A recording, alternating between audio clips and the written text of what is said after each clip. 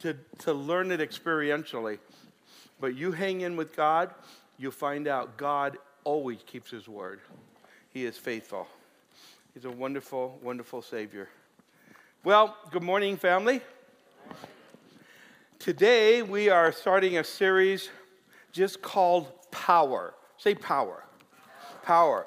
We're looking at the power of God. We're looking at the power of God in our life. We're going to be taking a look at different stories in the scripture where there are power encounters, and we're going to learn from these encounters how to operate in the power of God ourselves. And so it's an exciting opportunity for us to really discover God's power maybe in a new way in our lives. So this morning, I want to talk about the power to change. The power to change. And we're going to look at the story of two brothers. And they are twins. They're not identical twins. In fact, they're quite opposites in so many ways. But God works in each of their lives, and they respond to God differently. And the way they respond to God really determines the power in their life to change. And we see that. We see it's the power to also bring blessing into their life or not. And we get to see this kind of, as the story unfolds, we get to see how that works in our life. How many would like to experience more of God's blessing in your life? Anybody say, nah, I don't need it. You got enough? You're good? We all want that. We desire more of God's blessing. And we need to learn about what can hinder that in our life, what can stop that, slow that down, and what can make sure that we get all that God desires for us. We want that in our life.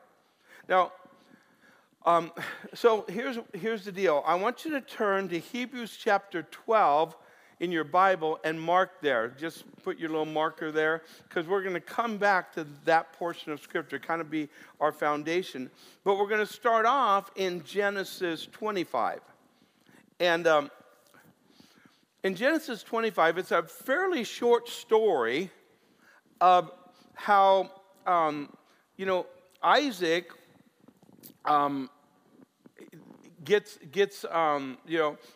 he gets his two sons, and his sons, when they're born, mom gets a word from God that the younger will serve the older, or the older will serve the younger, and you don't get much other than one's named Esau, and he's kind of hairy, and his brother is Jacob. And that Isaac is 60 years old when the boys were born.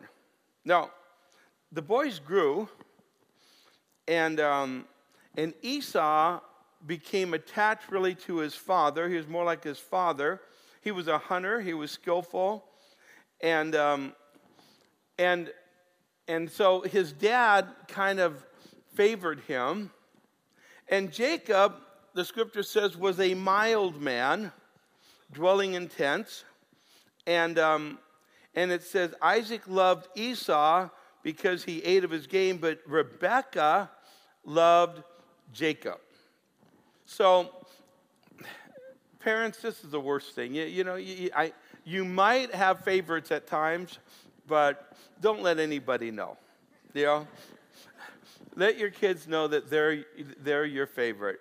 And what a disaster this was going to be as a result of that. And so, but it exposes kind of the heart of the kids as well. Now, the story picks up in verse 29. It says, now Jacob cooked a stew, and Esau came in from the field, and he was weary. Now, he'd gone hunting, and he didn't do so well. So he comes in, he doesn't have anything, he's hungry, he wants to eat, the scripture just describes him as weary, he's worn out.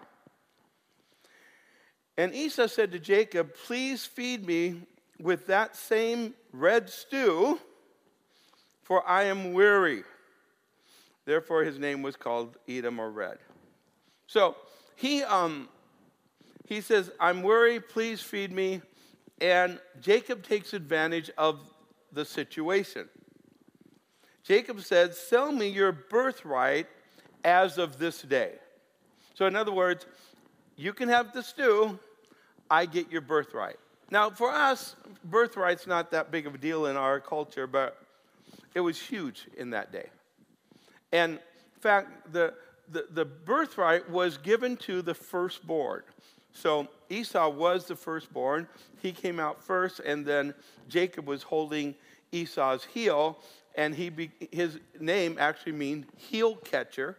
That's one of the interpretations. The other is supplanter, conniver, and that describes him a lot. So he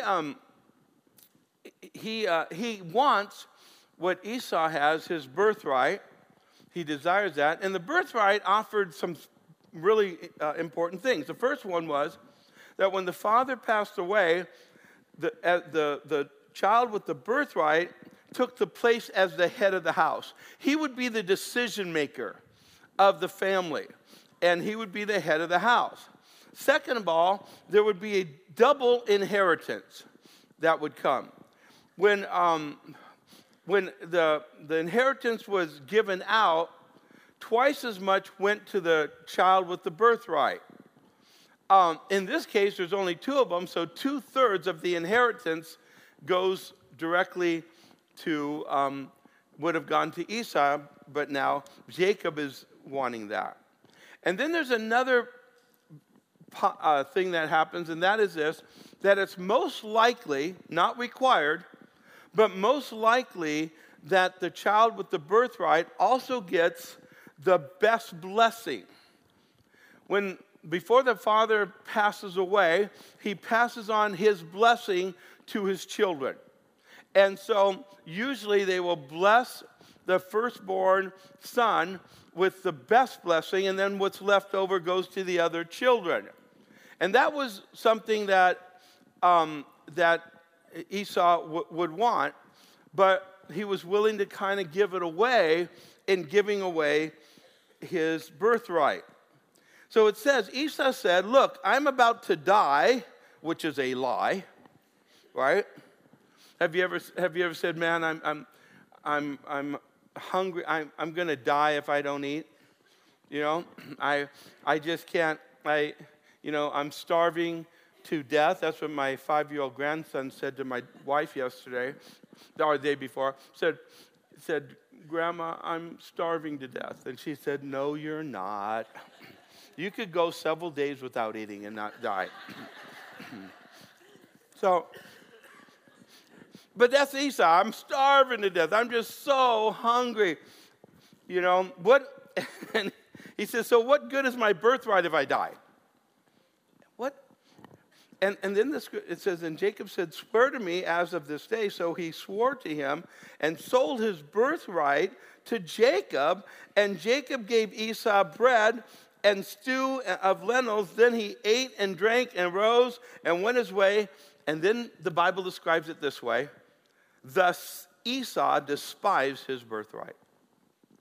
Now, that encounter, which might seem even kind of innocent, did he really sell his birthright? He absolutely did.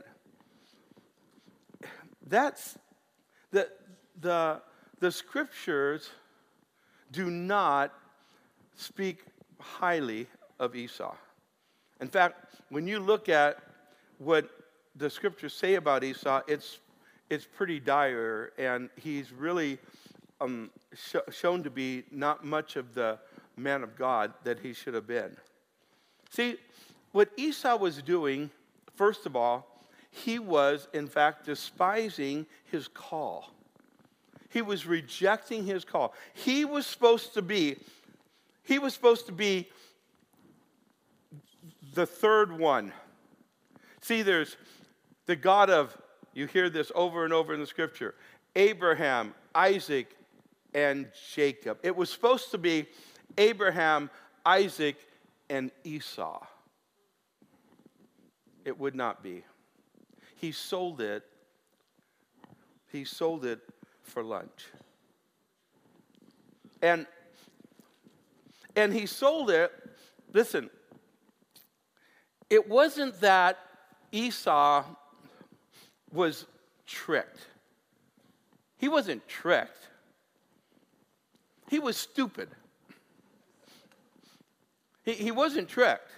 It's kind of like somebody drives up with their new, Lamborghini, and you go, hey, listen, I got a good pair of shoes that you might like. How about we trade? If the guy trades, he didn't get tricked. He's just stupid, right? You understand that the fact is that he knows what he's doing. He knows the value, the future value of the birthright, but he only cares about the present value of the thing he wants. He only wants to fulfill the now. He makes a permanent decision over a temporary problem that is going on. And people do that all the time. See, Esau, he didn't want the call. He didn't want the purposes of God in his life. That wasn't important to him. Now, he would want the blessing. We find that. And the blessing, he was all for the blessing. Give me the blessing. But you see, what he was doing is he's saying, I want what you can give me, God. I don't want you. I don't want your purposes. I don't want your call. I don't want you, directing my life. I'm not interested in that. Just give me what you can give me. Give me the blessing. Give me what I want. But I could care less about what you want. That's what's going on here.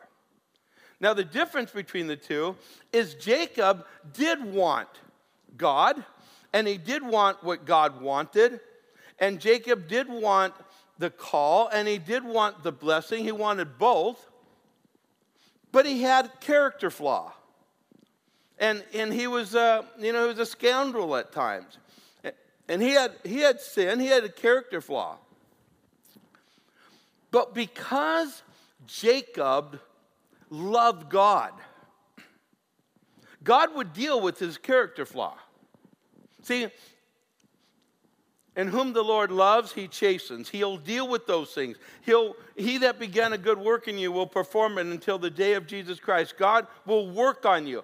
And Jacob's life, God would work on him. In fact, God would put Jacob in the household of a greater scoundrel than himself, his uncle. And his uncle Laban would teach him, and he would abuse him with his, conniving and crooked ways. And he did all of that to,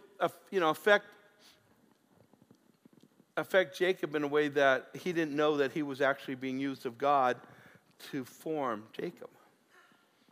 And Jacob eventually would grow past that, but what he would never lose is his pursuit of God.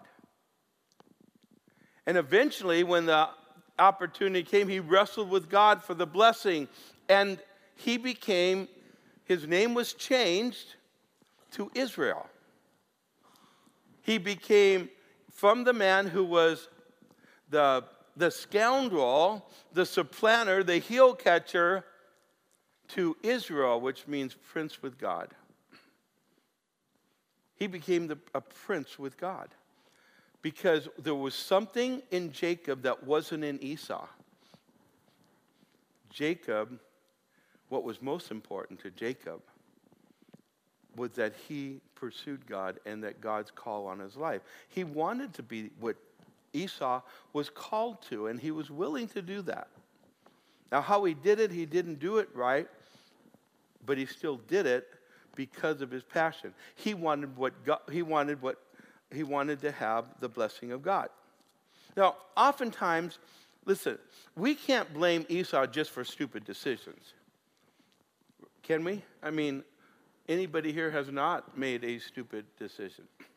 I've made them so many times I don't even want to count. I've made permanent decisions over temporary problems in my own life at times, and what a mistake it is. And how many times do we do that kind of thing? But the fact is, those temporary things, listen, hunger will pass. right? Loneliness will pass. Frustration will pass. Desire for pleasure temporarily will pass. Giving away the next 30 years for the next 30 seconds isn't worth it. And people do it all the time. See, we've all done something stupid. If you, like me, have even said, I've said this out loud before, how can I do something that stupid? It usually has to do with something, someone, you know. And Esau despised his birthright. Now, why did he despise his birthright? I think it's good to know if we can find it. And that's why I want you to go to Hebrews chapter 12. Because Hebrews chapter 12 talks about this story and about Esau, and it gives a little bit more insight into why and how this happened. So Hebrews 12, verse 15 says, looking carefully lest anyone fall short of the grace of God. See, here's Esau. He's falling short of the grace of God. Now, when we say the grace of God, sometimes we jump directly to salvation because salvation is by grace. Grace is unmerited favor. You don't deserve it. Salvation is a gift from God that you and I do not deserve. So we understand it that way. But there's a broader understanding of the word grace. Grace is more than just grace for salvation. Grace is God's favor, unmerited favor in all of our life. So much that God gives to us is just out of his abundant grace. He gives us what we don't deserve. And we can identify it that way, and the writer of Hebrews is giving us insight into that.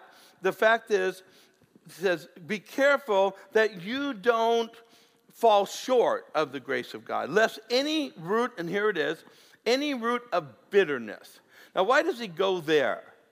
Because bitterness short circuits the grace of God in your life. Bitterness is a bigger problem than people, give credit for. It is a huge problem in Christians' lives. Many believers have been absolutely stifled and decimated and lose so because of bitterness. God speaks very strongly about unforgiveness and bitterness in the Scripture. Very strongly. Really stronger than almost anything else. It might be, in the eyes of God, the worst sin of all. Because he talks about, don't even talk to me unless you deal with this. And that he won't hear us if we have this unforgiveness and bitterness in our life. I've watched people dying on their deathbed and seething with bitterness as they're dying. And oftentimes people are sick in their life, unnecessarily sick. Some people unnecessarily die young because of bitterness. It keeps us from the blessing of God, the overflow of God's blessing to our life. People sometimes wonder, says, why I'm not getting blessed? I do all these things. I go to church, I tithe, I do all these other things in my life, and I don't get blessed. And then you find out that bitterness is in their heart. They might be trying to do the things right. They might be wanting the blessing, but the fact is, bitterness, it's a cloud. It's a covering that blocks the blessing of God in our life. And if you have bitterness in your life, it's not a question of whether you should get rid of it. It's a demand by God. Because if he has forgiven you, you must be a forgiver. You must get bitterness out. And it is, listen, if it's in your heart, you get it out. You bring it before God. You place it on the altar before God. You ask him to forgive you of being bitter. You forgive those who have harmed you. And you move on in your life, and you'll find the flow of God's blessing begin again in your life. But the problem is also that bitterness and bitterness in our life, not just bitterness, but then he says, by this many become defiled, unless there be any. Then the next one is fornicator. This is sexual sin. And in our culture, I've been around long enough that it seems to me like this is one arena in our culture that has changed faster than anything else I've watched. It's just a dramatic change in our culture. From my parents' culture to my culture, there was a dramatic change in the sexual revolution, and then continued on at just rapid pace into our culture today, that fornication is not even considered sin in our culture by people. I mean, I'm talking about the world. I mean, biblical people who are biblical understand it as sin. But even that, the world has gotten in, even into the church in this arena. And fornication is, it's not adultery. I think even in our culture, we kind of frown on adultery. We don't consider it to be really that bad, but we frown on it. It breaks up families.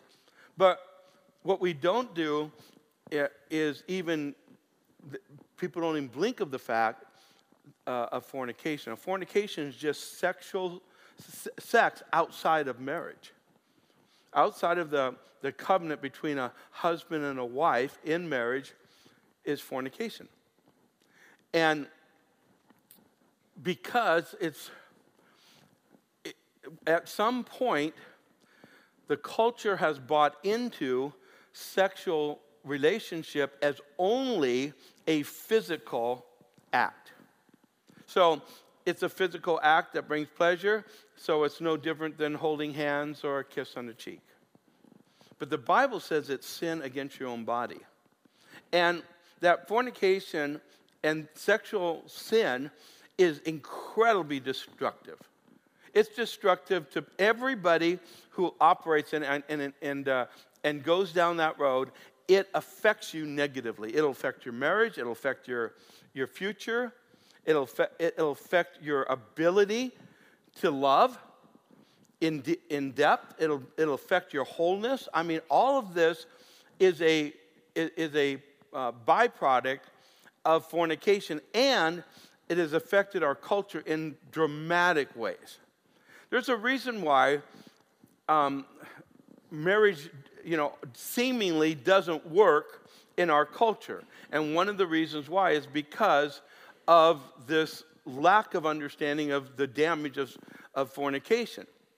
And so we have more than, the numbers are getting astronomical about how many children are raised in single-parent homes. No more, a mother and a father.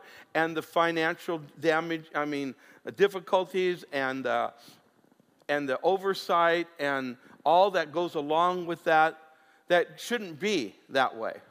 We see so much damage because of this sin and the damage to the individual. Now, we don't know, it's placed in the context of, talking here about Esau. So, there's the root of bitterness and there's fornication. We know that Esau married outside of the community that God had placed him in, that he was supposed to be only, with those who worship the living God. And that had, maybe it has something to do with that. And then the other thing it says, or profane person like Esau. So he's just called profane. Now, it doesn't seem like he did that much, but he was. And all these things, I think, in his life caused Esau to be, or affected Esau in his ability to relate to the living God, to pursue God in his life. Jacob, on the other hand, did. And all these things caused him to be stuck. Because as you read on, it says, for For you know that afterward, when he wanted to inherit the blessing. See, Esau wanted the blessing. Everybody say blessing. Blessing. Esau wanted the blessing. He didn't want the call. See, he didn't want the call. He didn't want to pursue. He didn't want to do what God wanted him, but he wanted the blessing. And it says afterward, when he wanted the blessing, when he wanted to inherit the blessing, he was rejected, for he found no place for repentance, though he sought it diligently with tears. So he was stuck. And for his life, he was stuck. He actually found no place of repentance. He was stuck because of his sin. And we get stuck. Because if we operate under this, we get in a place where we get sorry for the consequences, but not enough to change. We keep doing the same things over and over again. You know, people keep living beyond their means or keep marrying the same person with a different name over and over again. And there's jealousy and envy and bitterness that gets in. And instead of repenting, which the word means a change of mind, there are oftentimes emotional responses. Emotional responses. I didn't get what I want, so I cry out. It's a repentance without repenting. It's a sorrow without repenting. The Bible actually says this in 2 Corinthians chapter 7, verse 10. It says, "For godly sorrow produces repentance, leading to salvation, not to be regretted," but listen to this, "but the sorrow of the world produces death." The sorrow of the world produces death. In other words, you can be sorry enough, you can have an emotional response, but an emotional response does not equal change. And so there was an emotional response. Here was Esau, and the story goes, as you probably know, it was time for the blessing. Isaac says to Esau, "Go out hunting and bring me some venison. I'm ready to eat. You know, I want you to cook it the way I like it, and then I'm going to bless you." And as he goes, Jacob, Rebekah hears it, tells Jacob, his brother's going to get the blessing. They dress him up and get him to, look like and feel like, and his father's blind at this point, and he goes and pretends he's Esau to get the blessing. And Isaac prays the blessing over him. Esau comes back and discovers that his brother has stolen the blessing. And all he can get is kind of the secondary blessing, the remains. He didn't get the real blessing. He always wanted the blessing. He didn't care about the birthright, but he always wanted the blessing.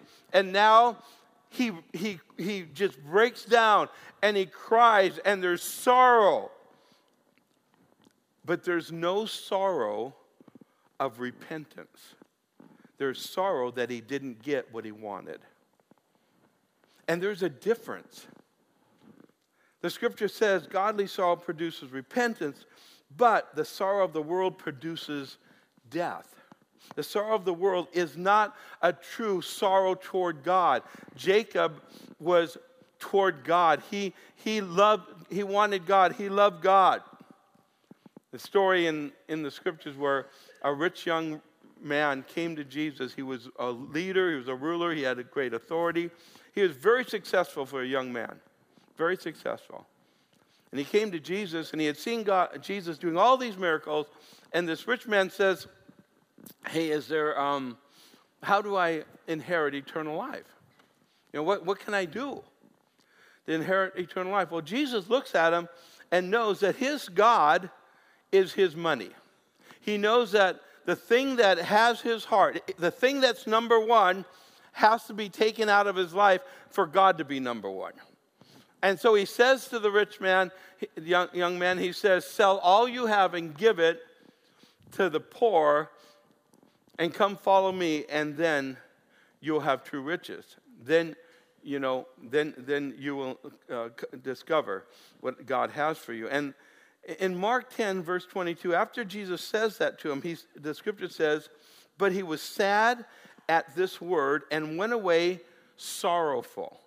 So he's sorry, for he had great possessions. But sorrow did not produce repentance.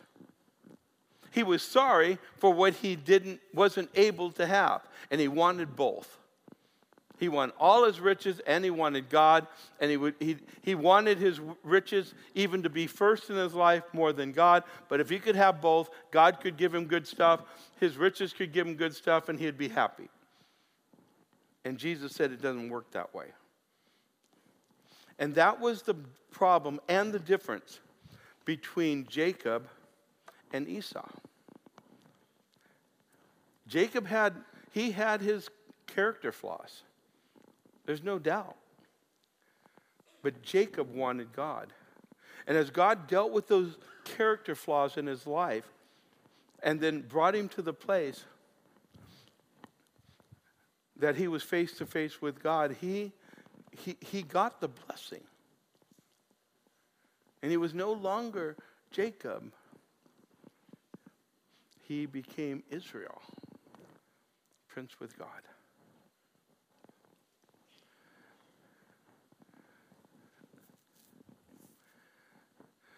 I think we can easily spend our life simply wanting God's blessing. Give me stuff, God.